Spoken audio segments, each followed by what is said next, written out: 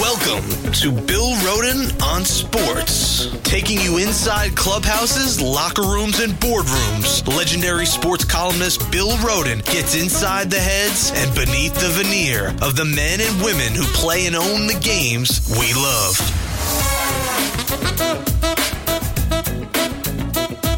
Hello, everyone. This is Bill Rhoden on a special, well, I guess it's not a special edition of Bill Rhoden on Sports. This is Monday, right? Stormy Monday. Right. And I'm here with my co-host, the great Jamal Murphy. Jamal. Good to be here. Merry Christmas. Happy New Year. Thank you. You too. And Seth. Hello, Seth Nyman. Hello, gentlemen. Happy holidays. Yes, and all that kind of good stuff. And on the phone, man, we've got a guy whose talent I really respect.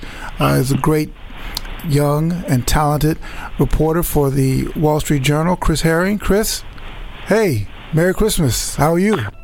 Merry Christmas to you guys. I appreciate you having me on. Hi, Bill. Oh, man, it's really been great, man. You know, it's really nice to connect. Jamal has been raving about you. I said, I know the brother, but Jamal has been raving about you because, you know, he loves all things Knicks. And sort of. All things Knicks. So I want to talk to you about a couple of things. Number one, this does not let you off the hook for being in the studio. All right? I just wanted to be clear about that. You still got to come to the studio, okay? Agreed. Okay, cool. We were going to have Chris in Wednesday, but of course, you know, you put me in charge of scheduling, man, at your own peril. So seriously. So I realized I got to be down at the championship game, the semifinal game down in Miami, Clemson and Oklahoma. And I said, damn, man, but I want to talk all things with Chris. And first we were just going to talk the Knicks, but then Meadowlark Lemon passed away yesterday, and I want to get Chris on to talk. I mean, I realize Chris is a little too young to remember Meadowlark. I mean, he's sort of my generation, which is the good news and the bad news. I said, wait a minute, how old was he? Shit. but you know, Meadowlark, man. You know, Chris and I spoke before, and again, Chris covers the New York Knicks and the NBA for the Wall Street Journal. And one of the things Chris and I were talking about a little earlier was that, you know, when I was coming up and watching the Globetrotters, that was considered showboating. What they were doing was considered showboating, but it was at a time when black basketball players were not being allowed into the NBA in any significant numbers. There were quota systems, you know, 1, 2. So, but what they were doing, you had all these incredible people. Even Wilt Chamberlain played there. But what they were doing then is what the NBA is now. You know, what they call showboating then. If you can't do that kind of stuff now, you know, between the legs, that kind of stuff, is what the NBA now, the whole showmanship. That's what, remember the Lakers were called Showtime. Right. You know, so it's just so funny. So I just wanted to have you talk about, we're going to talk about a lot of stuff, but just, again, Chris, I know you didn't know Meadowlark, but like most journalists, you're a quick study. so you know, just a little bit about what you found out about Meadowlark and how that kind of connects in what you see every single day in the NBA, including the ungratefulness of a lot of you who don't even know this kind of stuff. But just sort of just make the connection. Well, I think, you know, the one thing I can relate with, I guess, when I was coming up as a teenager and really starting to pay more attention to basketball, certain things that people of my generation enjoyed before maybe they were ever introduced fully to the NBA was street ball. And, you know, living in New York for the last 7 years, you see people have a great appreciation for that, and I've done reporting on that sort of thing, and you saw the whole AN1 circuit for a while that was incredibly popular with people my age. And a couple of those guys were able to make it into the NBA. And so one thing when I read up on Meadowlark Lemon is that, you know, he was asked about that several times and not getting to play against some of those guys. And he says, well, I think I was just as good, if not better, than a lot of those people. And I saw one really interesting comparison he made just to the Ice Capades and, you know, how you would always have kind of like a clown character come out. And he was saying, you know, the clown was the best skater of them all. And that's kind of how he carried himself and thought of himself as being maybe the best or most talented player, despite never having played, you know, technically at the highest level. And so that's what I guess I got to see every once in a while you'd see certain guys who would make it from the N1 circuit and actually get a chance to play at the NBA level. And, and those guys are so much fun to watch. And the truth is, the players that we enjoy the most now, you think about guys like Jason Williams, you think about Rod Strickland, and, you just think about certain guys, Steph Curry, for instance. I mean, would have fit perfectly in that sort of era. They have fundamentals down, but they can do certain types of tricks. You see John Wall and Chris Paul kind of yo-yo the ball nowadays, and these are the sorts of things that we saw people, in that era doing with the Globetrotters. And I remember seeing the Globetrotters as a kid and just kind of being amazed at some of the things they do, some of which are tricks, but some of which is just great skill and a lot of practice. And apparently Meadowlark Lemon just could take almost half-court hook shots and make them look normal, like they're layups. And that's not something that people can just do. And so while it's skill and talent, it's also a lot of hard work. And, he deserves a ton of credit for that and popularizing a really popular group to begin with and maybe taking it to new heights. And I think, too, again, what always, I remember speaking with Cool Papa Bell, the great bass stealer from the Negro Leagues, just before he died. And the thing, we always say, people say, oh, you were ahead of your time. Because, again, you had a group of people, a group of black men, black athletes, who were as good and better than a lot of people. I mean, a lot of people who were playing, but because of the law, because of the law, not because of anything other just the law and quotas and racism, they couldn't play. And to me, whenever it's sort of energizing to me, Cool Papa Bell was not bitter. He wasn't bitter. He said, "Well, I wasn't ahead of my time. I'm at the right time." People just kind of caught up to me, and I think of and I knew people like Goose Tatum and those guys, and I'm always just. And I kind of joked about it a little earlier and introduced you about a lot of the young NBA guys and being ungrateful. I think that's a little strong, but I think I wish a lot of guys would look at people like Meadowlark Lemon and maybe study a little bit about who he was and where he came from, and just the mental toughness that people his age, maybe Chris, may have been your grandfather, but people of that generation who had to just eat a lot of crow. But you still had to persevere. I mean, you just couldn't give up. You just had to. These are the cards that we're dealt. Some people get in, some people don't. And to me, that's the more fascinating thing about a guy like Meadowlark Lemon or guys who just persevere so that you could now enjoy the NBA as it is. Yeah, no doubt. I mean, that's the biggest thing I think when you see guys that live to be as old as he was, and a lot of things that they, in a way that they, like you said, eat a lot of crow and took a lot of the toughest portions of our nation's history, especially when you think about the timing. He might not have complained about the timing, but now you have guys that really don't have to complain about the timing at all, because they, even if you look at earlier generations, I mean, it's kind of crazy to think, what was it that Magic Johnson made? It was the 25-year contract that he got at one point that everybody was wondering. That's crazy. And now you look at how much he was making during that and compare it to what someone like Anthony Davis just got. It was $145 million over the 5 years. And so I think Magic's contract was $25 million over 25 years. And so just the way we think about things differently, and how, you have guys that need to think about how poor Meadowlark Lemon was when he was a kid.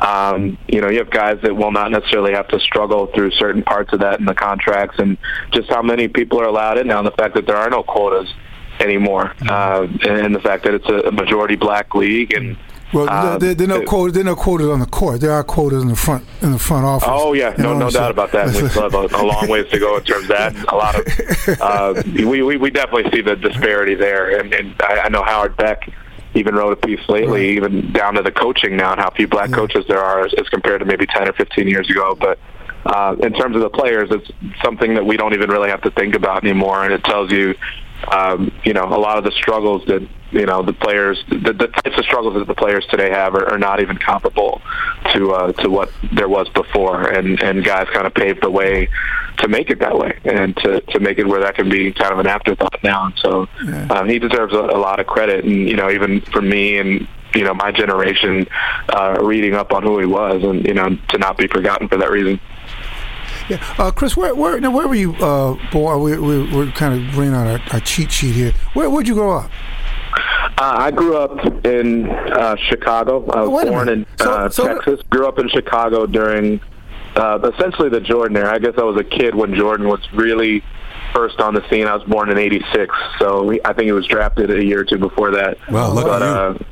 Wow, that's great. Wait a minute, I'm from Chicago, man. Now, are you from Chicago or are you from the suburbs?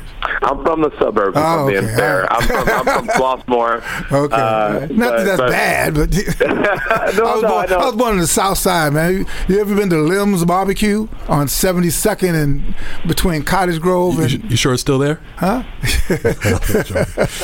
Well, I've not been there, no. I've been to a lot of different places in the city, but not there. You said it's in Cottage Grove and it's in between. the 70s? It's on 78th between. It's almost like what do you call it? What's the movie? Oh man, with the guys go through the brick to get to their house. Damn. I don't know. Jesus Christ. I'm sorry. Anyway, no, I'm sorry, man. It's like my first. But tell me. So you were born. What high school did you go to? I went to Homewood Flossmoor High School, HF. Okay. So it's funny. My girlfriend and I, who lives in Chicago, we were just having this conversation about how it's completely fine to say you're from Chicago until you talk to someone who's actually from the city itself, right. And then you have to they call you out on the suburb thing immediately because she's from the city and I'm from the suburbs. So, but I'm from HF and they've been in the news a decent amount. Yeah, well, I remember they were in a. You're breaking up a little bit.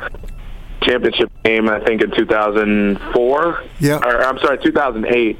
And I went to high school with Julian Wright, who was in the NBA for a couple of years, and we lost our state championship game to Sean Livingston, who's in the NBA right now. Okay. I think by 4 points. But we had a good basketball team for that time that I was in high school. But yeah, it's a South Suburban high school, and I graduated in 2009 from there. Or I'm sorry, 2005 from there.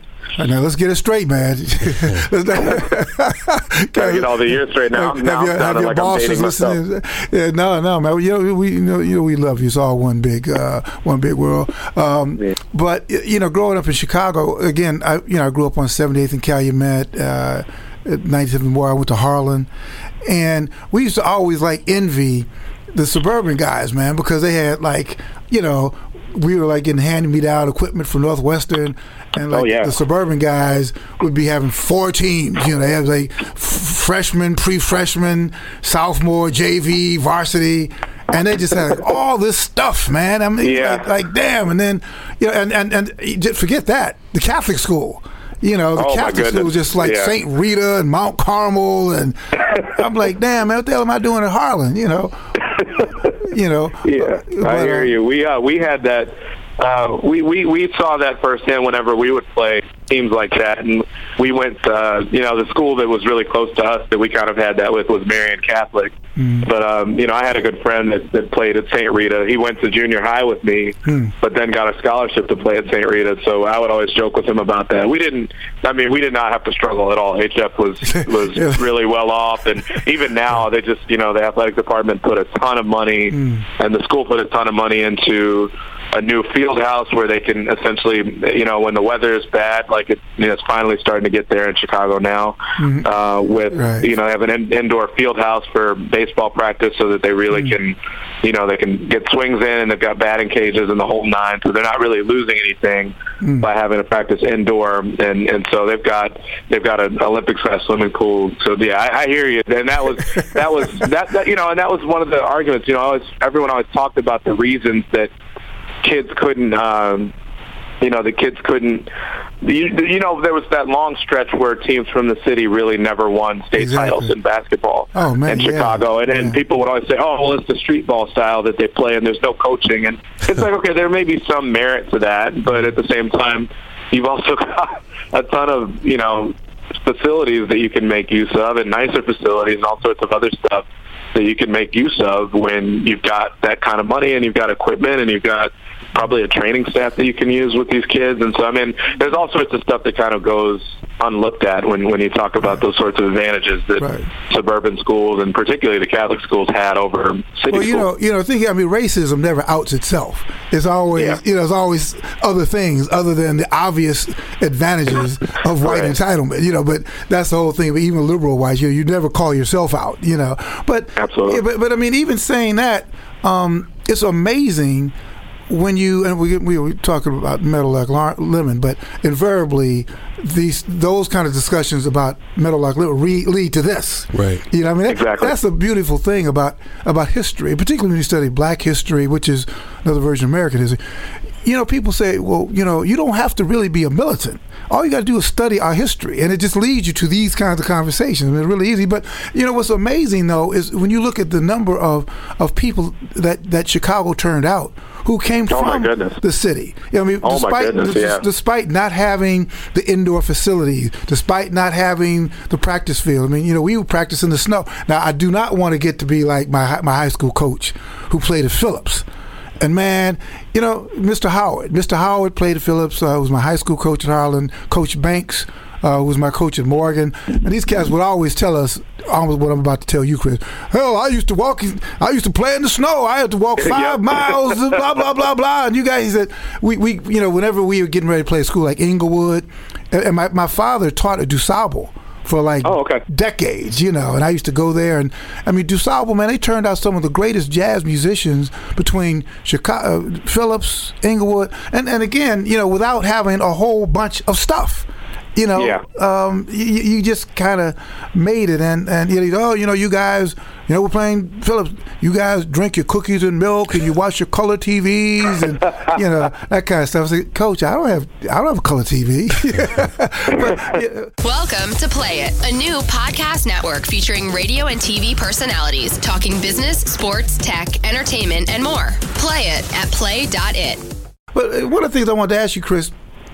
How'd you get into this business? I mean, you went to Homer, Florida. You could have been a nuclear physicist or something. How'd you get into this business? How'd you choose this? I could have been a nuclear physicist because my math and science were nothing to write home about. But the Homewood Flossmoor has a newspaper there. I think it was maybe once a month that we would publish a newspaper there on a newspaper staff, and that was by far my favorite class in high school. I remember falling in love with it. My best friend Marcus took the journalism class. It was basically like a 2-part class. You had to take it for a year, and then once you took it for a year, if the teacher liked you and you did good enough work, the second year you could be on the newspaper staff. And so he came home from school one day and was telling me about how much he loved the class, and I immediately got jealous because it sounded so cool. And so, he didn't even stick with it after that first year. He just took it the 1 year. I took it the first year.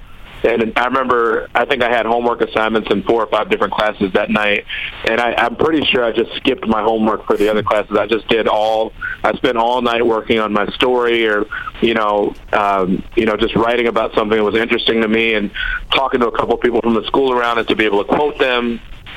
Worked on it that whole night, came in the next day and was like the first one to hand it in because I was so proud of it. And my teacher could see how much work I'd put into it. And so we had a trip to San Diego that they were taking for some journalism conference.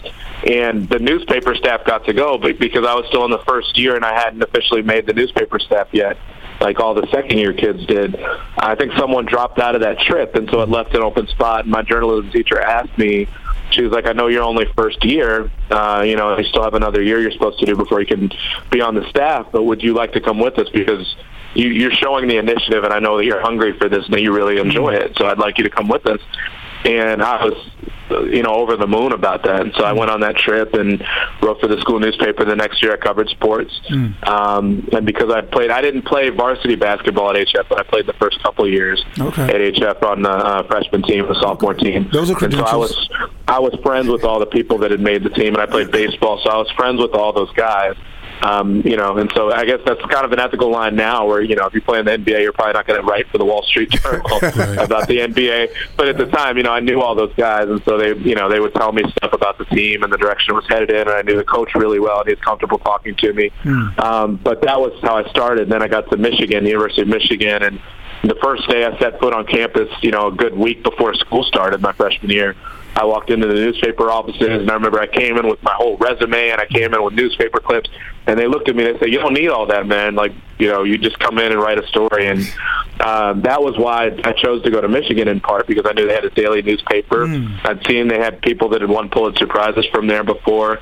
I went to Missouri and took a visit, and it sounded like you kind of had to wait your turn a little bit because of how prestigious the journalism program was. So, but I knew from the minute that that I took journalism as a high school student that I wanted to do it for a career, and I got an internship at I guess kind of with the Tribune Company in Chicago for a summer. I had an internship with a Plain Dealer in Cleveland for a summer. I did freelance work with the Detroit Free Press and covered Michigan football for a year or two, and eventually I ended up with an internship at the Wall Street Journal in the middle of the recession as soon as I finished school at Michigan.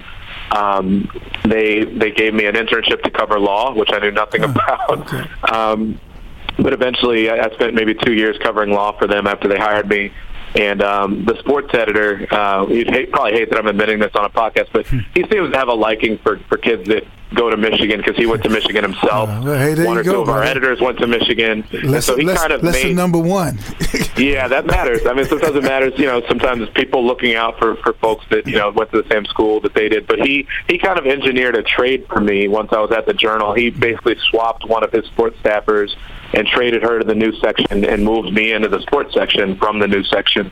And so I covered the Jets for a year once I was on the sports staff, and then have covered the Knicks for this year makes my fourth season covering the Knicks. So, but I'm in love with writing. I love talking to people and reporting. I really like numbers, so maybe I could have been a nuclear physicist eventually. I wouldn't have made a good one at first.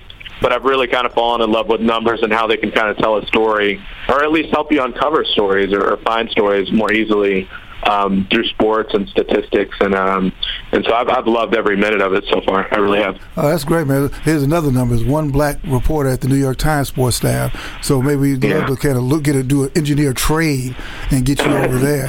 We'll get you. Let's see. The deputy editor, who's a brother, is from Rutgers. The sports editor is from Missouri, so maybe we could engineer a trade and somehow get you over, Matt. You're the GM now? Huh? You're the GM? You're going to get somebody in trouble, Bill. Far from it. Who? But I can't get, wait. I think that was I think that was the feel-good part of the interview. Yeah, that's right. But you also, you cover the Knicks for the Wall Street Journal, so we're going to change the tone a little bit, I think. No, I mean, the Knicks have looked good.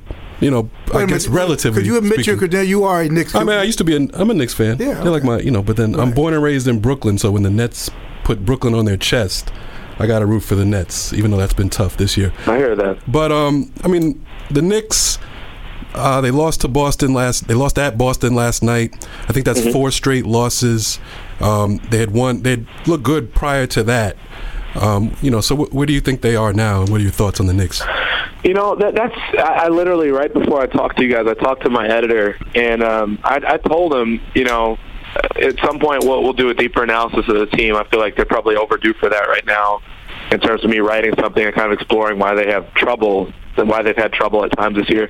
But just on a larger note, I went through and was curious about this. I was like, it feels like the Knicks have these ups and downs more than anybody. And I looked at it, and over the last 5 years now, 5+ years, they've had 13 stretches where they've either won 3 games or more in a row and then immediately lost 3 games or more in a row, and or if they've lost 3 or more in a row and then won 3 or more immediately after that streak where they have a skid then. And so part of it, I think part of this we could see coming before. They had just finished a part of their schedule. They played Philly twice in a 10 or 11-day span, and they played a couple other weak opponents where they played Minnesota and teams like that. And now they're in the midst of an 11-game stretch where every single team they play has a 500 record or better. Right. And so this is kind of a test for them to show, obviously they made big improvements over the summer. Kristaps Porzingis is better than any of us imagined he'd be this early. But now I think you're starting to see them kind of run into reality where they've got to play the Bulls and they've got to play the Spurs and they've got to play Boston, who's got a really good defense. And, so they run into tough scheduling. But part of it, too, I think, is that as you play those better teams, some of your flaws become magnified. And by far the biggest issue on this team is that I think they've just got, in a league where you've got so many athletic players and so much athletic talent, they just don't have guys that can make those sorts of plays, particularly in the backcourt. They don't have enough playmakers. You've got Jose Calderon, who bless his heart, is one of the best Whenever you shooters say that, we've bless seen. his heart. Well, something bad is coming after that. Right. Bless his heart. Bless his heart. He can shoot the seams off the basketball, but just is really not someone. I mean, he is not a threat in the pick and roll, and really the pick and roll is not a really emphasized part of the triangle. It's de-emphasized, if anything, compared to the rest of the league. And so he can't get into the lane. Langston Galloway, has shown to be a much better shooter this year than he was last year.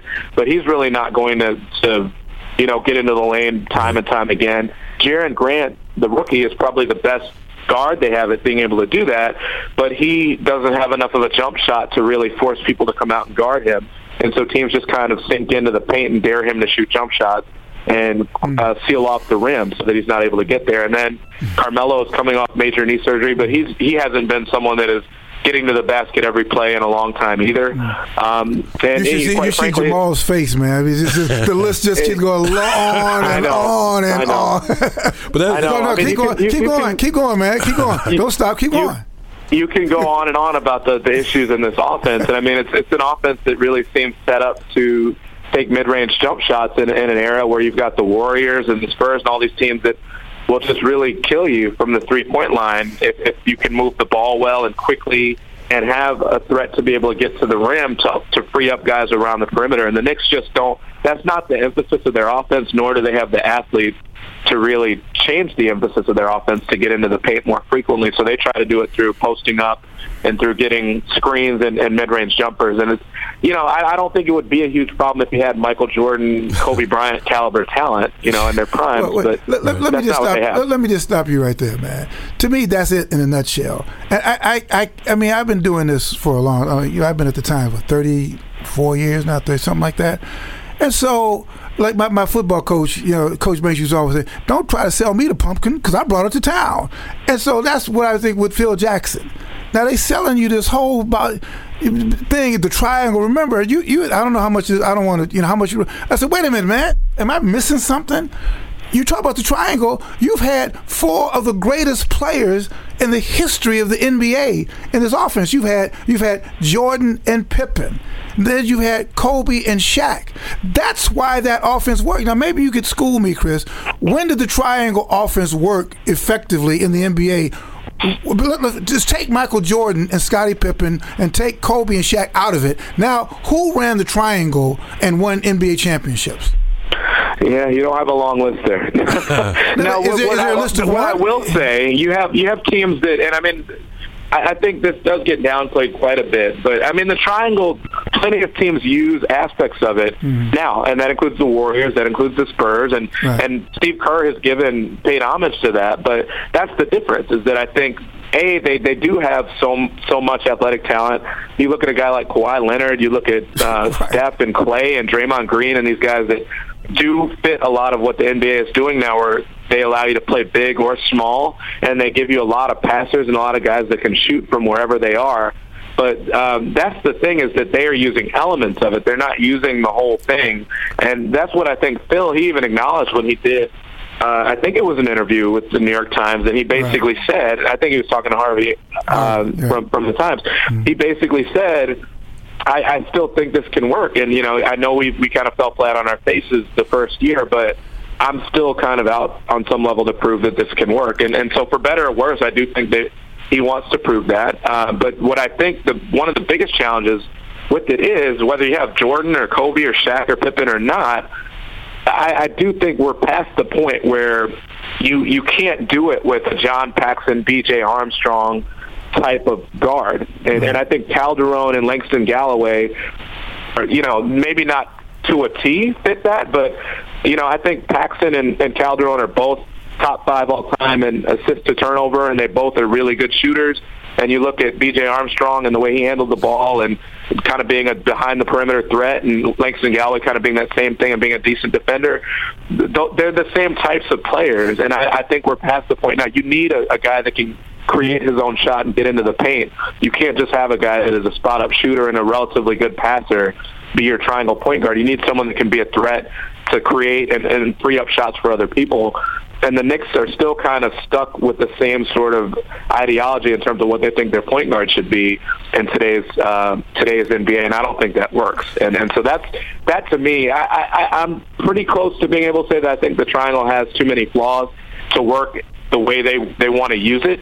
But I would like to see them have an NBA caliber, an athletic type point guard to be able to run the show for them before I write it off completely. I do think there are flaws, but I think there are major issues with it, but I do think that a point guard would help make some of it look better than it does. Maybe not championship caliber, but better than it looks right now. Well, you bring up the personnel, and what I took from the Knicks moves over the summer, it was almost like they were catering to, and I have no problem with this really, that they were catering to Carmelo Anthony's game.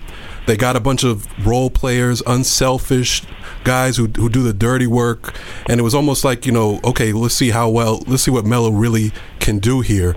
But I mean, you brought up earlier also his injury. So is it maybe, obviously I don't think Carmelo is full strength now. Do you think once he gets his legs completely underneath him that this could be a better team, or do you really just see it as, the triangle or point guard issues? Be honest. Don't listen. I know it's New Year's, but just tell the truth. Let's be realistic here. I don't even think it's an issue of whether. I mean, there are numbers to suggest that when Carmelo plays well, that they're going to win. I think Jared Dubin, a really good writer, he pointed out that when he shoots 40% or better from the field, that they've essentially won 55, 60% of their games over the last 4 or 5 years.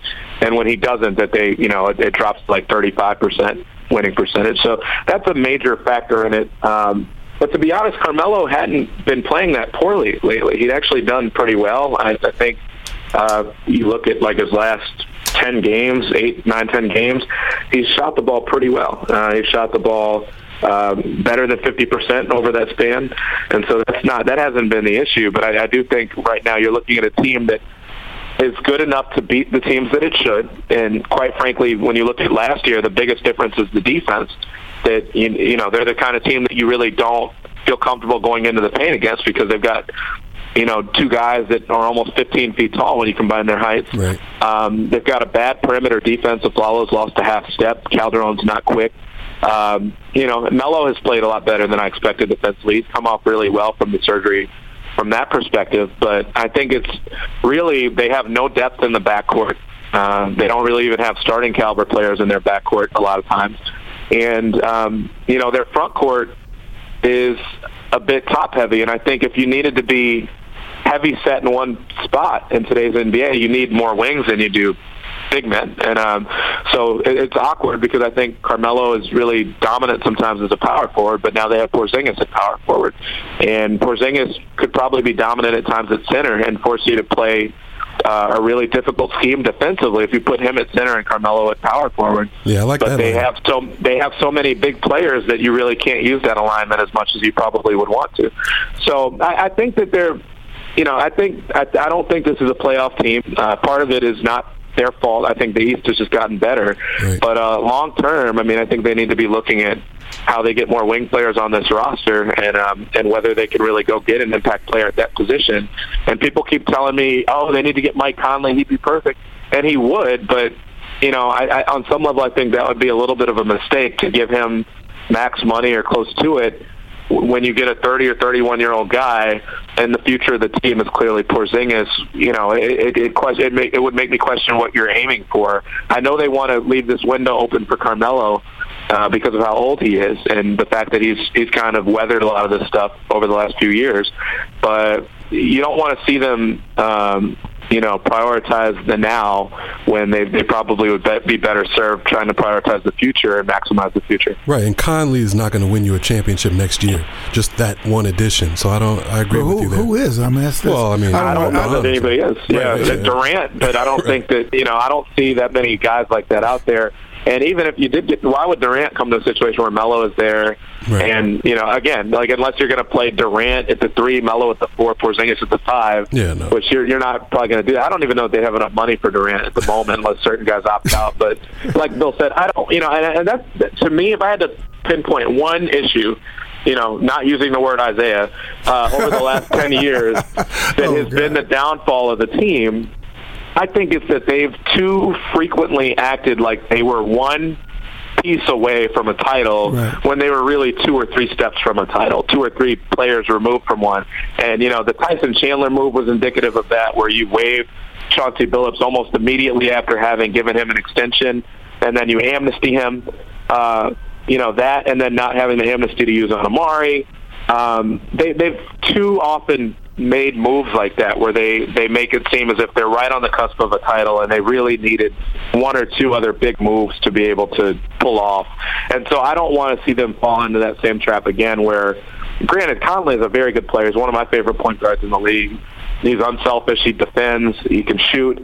So he would fit everything they need, but I just wonder if you give him max money and you've got Carmelo at near max money for the next 4 years or whatever it is, 3 years, you essentially are locking yourself into mediocrity, maybe being good for a year or 2, but then mediocrity for the rest of their contracts when you're trying to develop Porzingis, and I just don't know that makes the most sense. But we'll see what they do. I'm really curious to see how they handle it.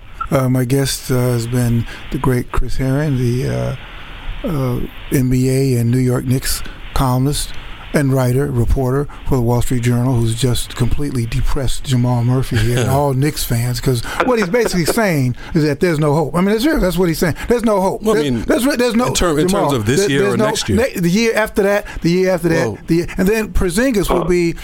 Give me, Porzingis is going to get good. Something's going to happen. He's either going to get hurt, or he's going to be somewhere else, and he will develop into this megastar somewhere else. But if he's here, it's not going to be. He's not.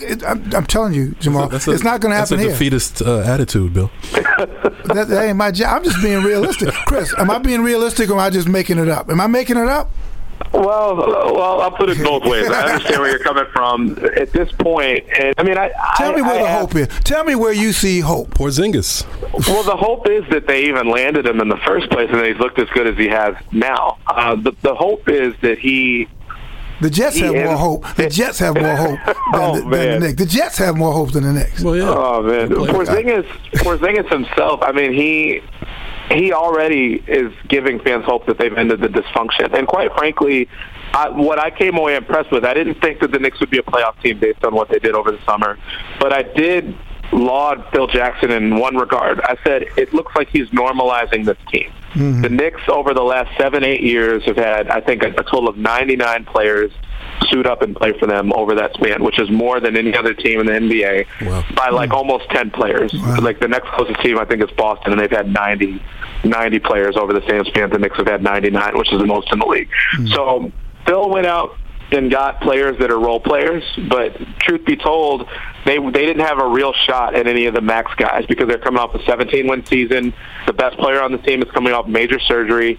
They drafted someone who, at the time, people weren't sure how long it was going to take them to pan out. There was no reason for anyone to join the Knicks other than the Knicks overpaying them. And the Knicks in the past have done that all the time, where they're willing to overpay for someone who might be out of his prime, who might be injury-prone, who was a star once before but not anymore. And so the fact that he stayed away from that strategy, and instead said, let's just get guys that have the sorts of attitudes where they work hard, where they're good team guys, where they may be good enough to start, maybe not, but they're going to play hard. They're going to keep us in most games. They're going to make us competitive. So I like that, and the fact that they got Porzingis, who seems about as unselfish as somebody can be. He's had multiple fourth quarters where he has 20, 25 points over the game and then doesn't even take a shot in the fourth quarter. He's probably too unselfish at this point in his career. I'd like to see him do a little bit more in those scenarios. But they have a guy that does all the right things, who looks like he could develop into a star. Without a question, looks like he could be a star. So I think the the notion is that, everything that can go wrong will go wrong because it's the Knicks. But the fact that they ended up with him in the first place, and what makes him so different than like a Jeremy Lin flash in the pan sort of thing, is that they have contractual control over this guy for what should be the next 7 years, you would think. And as long as they don't somehow mess this up, and that they make the right steps developmentally, and I know that might be a big if because that's what they're known for. They manufacture that. Yeah, and in some ways they do. I pointed out in a column the other day that they haven't re-signed a first-round pick since Charlie Ward. And so we go back to that. Charlie Ward was drafted, I think, when I was 8 years old, and I'm 29 now. So they have not re-signed a first-round pick to a multi-year deal since Charlie Ward in 1999. So they have just kind of pumped out draft picks and then let them go, traded them. Some of them have never come over to the league at all. As I'm sure a lot of people remember with Frederick Weiss. So there are reasons to believe it won't work, but this is the first time that they had a player that looked like he had this sort of potential as well. So there are obviously reasons to put more time and effort into this, to be more patient with him, and to try to surround him with the right sorts of guys. But, there is a lot of reason for optimism regardless of how the season goes. I said all along, if they can get to anywhere near 35 wins, coming off the disaster they had last year, I think that's a victory because it shows that they're at least headed in the right direction. And that's just with relatively average talent around Carmelo. And so maybe you do take a big swing for the fence next summer. I'm not sure who you'd land that makes that big of a difference. But if you can do it, maybe you go for it as long as that player is young enough to still fit within the window of both Carmelo and Porzingis, and not trying to make it all happen and max somebody out with a Conley or a 33-year-old guy, but someone who's young enough that he fits within both of those time spans. Hey, Chris, before I let you go, before you let us go, because we could do this forever, what's your Twitter handle if people want to follow you? I mean, honestly, just listening to you talk about this stuff is very fascinating. It's so clear that you got a tremendous handle on this. But if people want to follow you, what's your Twitter handle? Well, thank you so much. My Twitter handle is Herring, WSJ, my last name, HERRING, WSJ, on Twitter. And my final thing is, give me your snapshot of Derek Fisher, and what do you think is the big story going into 2016? NBA-wise. NBA-wise. Well, I mean, shoot, anyway, man. Maybe it's the Public Athletic League in Chicago. I don't know. We don't limit people. We don't limit people on Bill Roden on sports. But seriously, your snapshot on Derek, and what do you think is going to be the big story in the NBA in 2016? Sure. I think with Fisher specifically, I think the big story with him is part of what we're saying now. I don't think that he'll ever fully break from the triangle, but I do think if they continue to kind of dig themselves a hole against good teams, and let's say they get out to this hot start and then they only end up with 30 wins for the year, which I think would be a little low. I had them at 31 coming into the season, but they seem to be better than that. I do think he's going to have to take a serious look at the triangle, or if not that, at least a serious look at the point guard situation, and how that impacts the triangle offense and whether it holds it back. Obviously that would be a tough call for him because it's clearly what the team president wants, and he played for the team president. So I think, he said to me before that, it's my job to figure out what will work, whether it's a triangle or something else. He kind of did some things at the beginning of the preseason that made it look like they're going to move in a different direction with that. But it's largely the same offense that we saw before with just slight alterations. So I think that's the big question with him, is whether or not he's going to have the gall to start looking for new schemes and strategies for when they get too stagnant within their current offense. And also, how much time does Phil Jackson give him? I think he should be safe for right now because, I didn't think this was a playoff team to begin with. They're still on pace to get 35 wins or so, which would be pretty decent after last year. But, at some point, if they only finish the year with 30 wins after the good start they had at 500, I do think that he'll be forced to kind of go back to the drawing board a little bit and try to figure out what things they need to change within that offense. On a league-wide scale, I'm fascinated by what the Warriors are doing. They're obviously on pace to break what the Bulls did in 95, 96. Whether they'll get there, at some point, if they have a more major injury than what they've had with Harrison Barnes. But obviously, if they can have a season with 9 losses or less, that's a huge story. And I think it would kind of make people pretty salty about last year and writing them off as simply lucky. But, I think it would also, for once and for all, kind of put to rest the idea that jump shooting teams can't win. They're also much more than a jump shooting team. They're a top 5 defense. Steph Curry is as more efficient at the rim than he is from deep, and makes something like 65% of his shots at the rim and gets to the rim quite a bit. But I think it would force people to kind of rethink, and it would raise the conversation of whether the Bulls were the greatest team of all time. If you have a team that finishes a game or 2 games better than they did and wins a title for a second straight year, but I think that's a major story going into the second half of the year. Wow, that's great. Well, our guest has been the great Chris Herring, NBA reporter and columnist for the Wall Street Journal. And listen, man, I'm looking forward to having you in the studio because this is really you've been tremendous, man. So promise us that you will be here. Promise. I'll be there, definitely. Okay. Definitely, if not in the next few weeks and sometime after that. But I really appreciate you all having me on and talking with you. I've never gotten to really sit and talk with Bill, so I appreciate the invite. But Happy New Year to you both, and I look forward to seeing you in person. Same thing. And he's a homeboy, too. Also, you're from Chicago, man, okay? He's from Chicago. All right. That works. Hey, peace, man. Peace and blessings to you and your family. Happy New Year. You too, sir. Take care. Take care. Welcome to Play It, a new podcast network featuring radio and TV personalities talking business, sports, tech, entertainment, and more. Play it at play.it.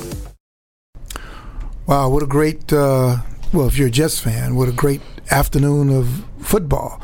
First, the Jets go and beat a New England Patriots team that they've just had their number for just decades, or at least a lot of years. They beat them in overtime. So, Jamal, this got to make you pretty happy, right? Yeah, I was pleasantly surprised that the Jets got the victory. The Jets come around, every, 4 or 5 games they get them. Right. But, of course, it couldn't be a Jets New England game if there wasn't something bizarre that happened. So I'm like, and this takes me back to, remember when I first started watching football, they had the AFL, American Football League, and there was a championship game, an AFL championship game between the Dallas Texans, and I forget who they were playing, but it was like muddy and all that. It was a great game, so it had to go into overtime, and so Abner Haynes, the great Abner Haynes, was running back. So, and this one they had the thing mic'd up and all that. And so, this was going to be a tough sudden death. And sudden death back then was real sudden death. In other words, first person who scored, it was over. Right. So you had to take the ball. And it was muddy and the wind was blowing. I'm like watching this game in black and white, of course. And so finally, I think the Dallas Texans won the toss. Dallas Texans win the toss. Abner Haynes, what will you do? We'll kick. And they was just like, yeah, kick. What are you talking about? And I think they were playing like the San Diego Chargers, who average like 300 points a game, they kick. And of course, I think they may have lost. And I just remember after the game, they asked the coach, what happened there? The coach said, Abner Haynes made a mistake. But the way he said it, he didn't say it he did like that. Abner Haynes made a mistake. And it was just so anyway, so fast forward to December 25th. December 2015. So, of course, the game goes into overtime, and I'm thinking in my head, I know how this game's going to go. New England's going to win the toss. Brady is going to doop, right. Touchdown. Jets lose in the season. That's what I thought, too. So, yeah, as a Jets fan. So, of course, New England wins the toss. I'm like, well, that's it. I'm like taking my headphones off. That's it. We'd like to thank our spotters. So, of course, what would you do? We'll kick. I'm like, what? We'll kick. So now, of course, all kinds of things going through. Well, to me, that confirms it. They're trying to throw this game because they knew that Pittsburgh already, some kind of way, they don't want to face Pittsburgh, right? They don't want to face Pittsburgh. They'd rather see the Jets. They'd rather see the Jets than Pittsburgh. Well, why'd they wait so long the whole game to throw it, though? I know. Why did they score in that last drive and break all the Jets fans' hearts? Listen, it kind of breaks down the conspiracy theory. But so they lost. So I'm like, I can't wait to get downstairs to hear what this, because of course the Jets take it and they look Ryan Fitzpatrick looked like Tom Brady. Right. Like, boom, boom, boom, boom, touchdown pass, Eric Decker. He's been looking good, though. He's been looking great. Yeah. I got to tell you. I yelled touchdown so loud, my 2-month-old daughter started crying. I was like, oh. Perfect. Touchdown. I was like, oh, no. Are you a Jets fan? That's the way you raise them. I'm a Patriot hater, so I'm rooting for the Jets. I'm a Raider fan, so I've been in purgatory for many years. God, that's tough. Yes. But at least the Raiders give you something. I mean, they're coming around. Yeah. Slowly. So I'm like, let me dash downstairs to hear what Belichick has to say about this.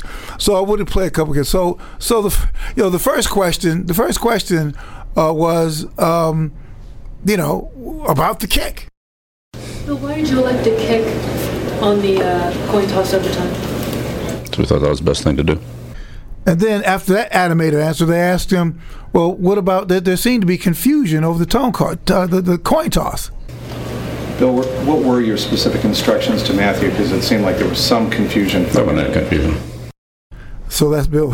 So that's the animated Bill Belichick. That's the Belichick we know and love. That's right. That's the Belichick we know and love.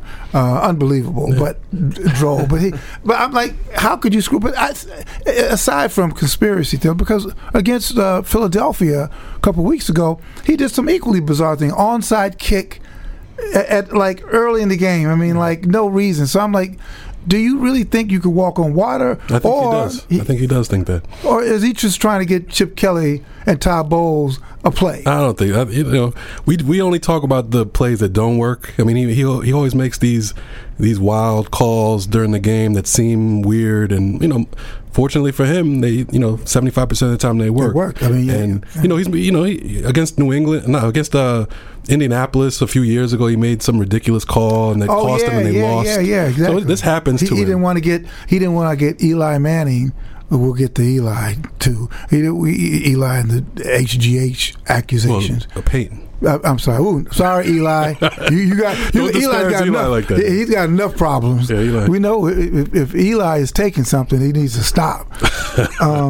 No. So then we move over to the winning locker room, and Todd Bowles. Todd has developed a very interesting deadpan style. I mean, he's not like Belichick, but close. Kind of close. He doesn't give you a lot, So let's listen to a little bit of Todd. I mean, they start off asking him just sort of what he thought about the win. Question for the coach from Mark. Yeah. Todd, you've always said after a victory you don't want to get too high, but you have to feel pretty good about the performance today and the way that you won the game. Yeah, it was a good win. Like I said, 3 of the last 4 weeks we've been fighting and winning some of these type of games. So to win one against a quality team like that at our place, it helps out. And then they basically asked him just about what he thought about sort of a state of the art on the team, and it's kind of interesting answer. No, we're still growing. I mean, we have a ways to go. I'm not saying we've arrived. We won a game. We hadn't arrived yet. We still hadn't gotten in the playoffs yet. We got things to do next week, and we got things to clean up. But they fight, they're gritty, they got character, and they learn how to play together, and that's the biggest thing that we're doing right now. And then, of course, because we make such a big deal about them beating the Patriots, somebody asked him, well, does this victory feel any better because you beat the hated Patriots? This is what he said. It doesn't feel any different. We've been in survival mode the past couple weeks right now, so just beating them because they're the king of the hill right now just gives us one victory. We still got to go to Buffalo next week and win, but it feels good to win a tough, gritty game against a good football team. And when, so interesting, they asked him what he thought about as soon as he saw Decker score the touchdown pass. This is pretty funny. This is what he said. It's about damn time. No. I'm happy. I was happy for the guys. They put in a lot of work all week, and see them fight out and get a victory this time, was good to see. We got high drama next week.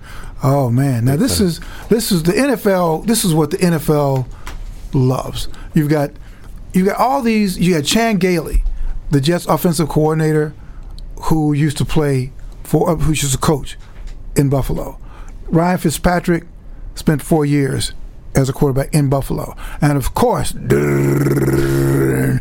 Rex Ryan, the head coach of the Buffalo Bills, soon I think to be the ex-head coach. This soon? I think so. He doesn't get a year? I think they saw. I think they realized it doesn't get any better than this. I think they realized they screwed up. Weird how the defense got worse and the offense got better. Yeah. That was very strange. Yeah. I mean, maybe because of Tyreek Hill, they'll give them up. But if the Jets come in there and heaven forbid blow them out, I don't see that one. So it's on the line. I don't see that. I think this game can determine whether he stays or goes. I think so. I know a lot of people are saying. I think a lot of people say no, but I think sometimes when you made a mistake. It's their Super Bowl. Huh? Their Super Bowl. Yeah, and they gave him multiple years now. It wasn't a 1-year deal. They gave him some money. They got to give him. They have to give him another year. It won't be the first time they've done that. I mean, that's true. But I mean, I just think. You got to give him 2 years at least. Well, that may be that gives you high drama. The playoffs are on the line. Yeah. Like it's ex-coach. That's right. All they've got to do to spoil the Jets. See, now I thought before the game, I thought that there was a chance that Baltimore could beat Pittsburgh. Right. Some reason I just thought it. That's one of those games. Yeah, division, and that's just such a ugly rivalry. That's their Super Bowl. Yeah. Right. And it's in Baltimore. Everybody's crab caked up. Ryan Mallett has something to prove too. He had something to prove, and he did. Yeah, I mean, and Pittsburgh's known to not show up a game here or there. That's their MO. It's the wrong timing, though. I know, but it's terrible. And in Baltimore, I mean, that's a great stadium. And Baltimore, I mean, I went to school there and worked. I mean, I like Baltimore a lot. But I didn't think it was out of the realm of possibility. Then I said, okay, this is what could happen if they're the same old Jets. The Jets beat New England. Right. That's not. We talked about this last week. We said this. Did? Yeah. Okay. We did. We got to play those clips so people know on Bill Roden on Sports. Yeah, we said the most Jets scenario would be for the Jets to win this game against New England, for Pittsburgh to lose to Baltimore, and then for the Jets to go to Buffalo and lose. And so this will be the same old Jets. Right. That's right. Will this be the same old Jets? I'll be there. Right. I'll be down in Miami. Now this was bizarre. We were talking to Chris Herring about this. I'll be in Miami for the Clemson Oklahoma game. Right. Be back here, and then go to Buffalo for the Buffalo Jets game. And I'm like thinking, do I bring a really heavy coat? I haven't seen is it going to be like. I mean, there's a part of me Buffalo. You have to. Yeah, but if you're going straight to Buffalo from Miami, straight to Buffalo. Yeah, that's rough. But isn't Buffalo like? Are they cold? It's cold. It's cold, but it's snow. I want there to be snow. I want it to be like 12 feet of snow. Well, it's possible. Yeah, they'll clean it off the field though. Yeah, you can't get a little, but in Buffalo they've got that to a science. I mean, they know how to do that stuff. But so Jamal, how do you feel about all this, man? I mean, this is your team. Have they in your lifetime? What's the best they've done? They've made a couple AFC Championship games. I think Parcells got them there. Rex Ryan got them there with Sanchez. I think it was a rookie Sanchez at that time. Parcells had Testaverde. Right, Parcells had Testaverde. Yeah. That was probably the closest they came because I think they were actually winning that game against at Denver. Going into halftime or something like that. So I've had my hopes up, but I'm only giving them about a 50-50 chance to go into Buffalo and win this game. Man, they got to win this game. They got to win this game. Remember, Buffalo beat them in the Meadowlands earlier. But that's different. Better team now. They're a better team now. I mean, Buffalo's not a bad team. No, they're solid. They're coached by Rex Ryan, right? But you see the matchup. Like Buffalo's stronger on offense than defense, and that kind of matches up well for the Jets. Right, Jets have a good defense and a better offense. Right. Against their bad defense. I see it. I see a very close game, very high drama. Hopefully, the Jets come out on top. We'll see. Oh, by the way, I got you something. Jamal. It's trying to bribe you because I was late. It's not so much a bribe, but appreciation because you were late. There should be something there for me. Absolutely right. Sorry about that. You can give it to him. Yeah. No, you're right. I got something else for you, Seth. Which I will figure out after air. But see, this is a white towel with everyone's signature on it. That's pretty cool. I was actually thinking about tweet that out. Take a picture of that. Yeah. I was actually thinking about keeping this for the kids for my rec program. I said, no, I'll give it to Jamal. That's much better Jamal idea. Feel bad about taking it. Much better for idea. the kids of Harlem, in our rec program. The kids will be fine. Don't worry about them. Here you go, Jamal. Thank you. Throwing in the towel. I'm gonna cry. Thank you. Yeah. But no, I mean, this is it's almost like it was written, right? This ending Rex Ryan, we know he's going to treat this as his Super Bowl. He treated the first game like a Super Bowl, so I don't know what he's going to do. Imagine this week for the New York media, what it's going to be like. It's always an advantage for the losing team the second time they play to make the adjustment. Yeah, true. Because look what happened to Cam Newton and Carolina. Your boy. They went. But I think this is going to be a big. You talking about who? Cam. They're in trouble. Man. They could be. Although it's better that they lost. 14-1. Look out for the Cardinals. They are. Cardinals look good. Cardinals going to Super Bowl. But you've been anti-Panthers all year, so. Oh, that's right. That's right. What is it? What's the story, man? Why are you anti-Panthers? I think they're a really good team. I just didn't think they were as an undefeated good team. I didn't think they were that good. Well, look at who they didn't have the competition either. Well, but they just beat. It's not their fault. They just beat that. Now listen, they're playing at Atlanta. They just beaten them 2 weeks ago by like 30-something points. 38-0 Right. Right. Yeah. So I mean, they're a really good team. They have a shot at the Super Bowl, but I think the Cardinals are their most complete team right now. It could be. Yeah. But now, who's the MVP? Do you still think this put a damper on Cam Newton? Let's say. He still deserves it. Yeah, especially if they win the next game. Yeah, if they win the next game, they have the best record in the league. He deserves it as much as anyone else. Yeah, he makes it happen on the ground and in the air. So. Okay, that's good, Seth. You're coming around. I got call him like I see him, Bill. That's all I can do. And we can end this segment. I think that this game for the Jets is going to be tougher than that Patriots game they just won. And you got to go into Baltimore. You know what's on the line. You win. You're in the playoffs. The Bills know what's on the line. Rex Ryan knows what's on the line. He's going to pull out everything. Should be awesome. It's going to be great. It's a great game. Great game. I hope it's a 1:00 game. It's a 1:00 game Sunday at Buffalo. Oh, good. I have time to really write. Those 4:00 games are just killers. Deadline. What do you think about though? That Belichick's decision. You didn't tell us what you thought. Nuts. No, I thought it was nuts. I mean, I thought it was nuts. But again, why would you? I'm thinking conspiracies. What is there something else going on here? Maybe he figures his offense is not that good, and they've been scoring. Well, they had just gone down and scored. Yeah, it didn't make sense. I don't get it. I get it. I mean, the rumor on social media is that actually he sent out Steve Harvey to pick which way it went. I wasn't able to confirm or deny that. That was kind of funny. Last thing, what do you think about there's a unsubstantiated report from Al Jazeera about the Peyton Manning and some others on HGH. Right. This is a whole other segment. I just don't want to show, but just your initial thoughts.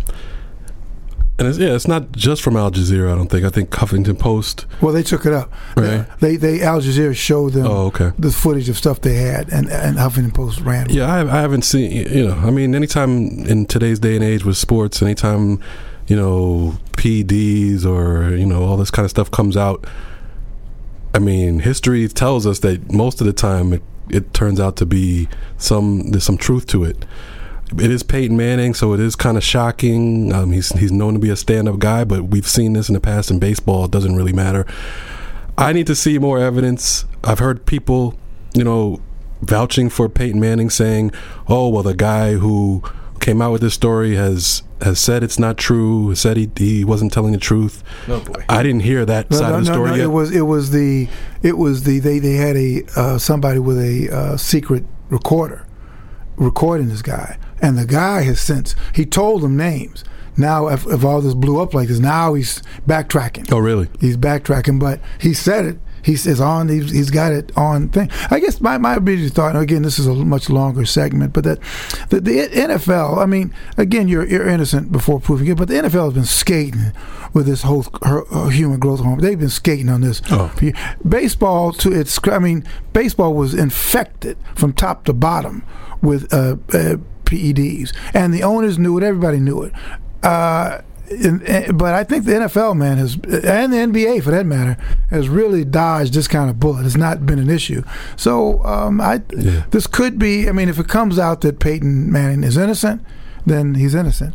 And he responded to it on camera before the game. So did Rafael Palmeiro. Remember? And I'm not saying I bought it or not. I mean, he responded. Not. He looked very upset. He's an actor, man. He's an actor. Remember, he's doing all these commercials. What's he going to say? They got me. There's nothing you can say. Right. And the story is that the HGH was sent in his wife's name to their house. How dumb can you be? Who do you really think that's going to work? Oh wow, it's his wife. Oh, a lot of plastic surgery going on. Yeah. Why do people think they're going to get away with it? Anyway, listen.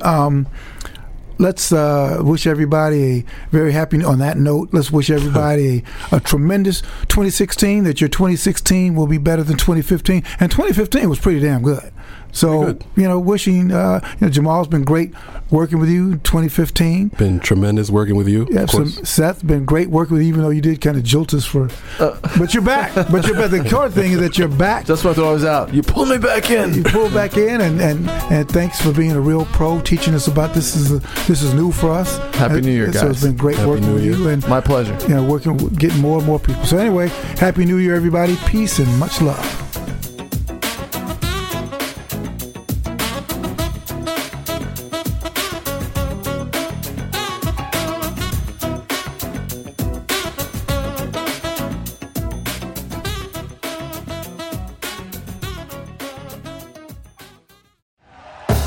Thank you for listening to Believe.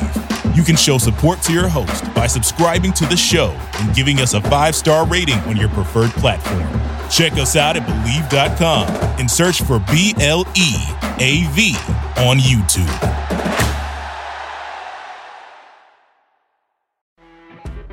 You know when you're listening to a true crime story that has an unbelievable plot twist that makes you stop in your tracks? That's what our podcast, People Are the Worst, brings you with each episode. I'm Rachel. And I'm Rebecca. We're identical twins who love true crime cases that make you say, didn't see that coming, and we hate the people responsible for them. Listen to People Are the Worst now on Apple, Spotify, or wherever you get your podcasts.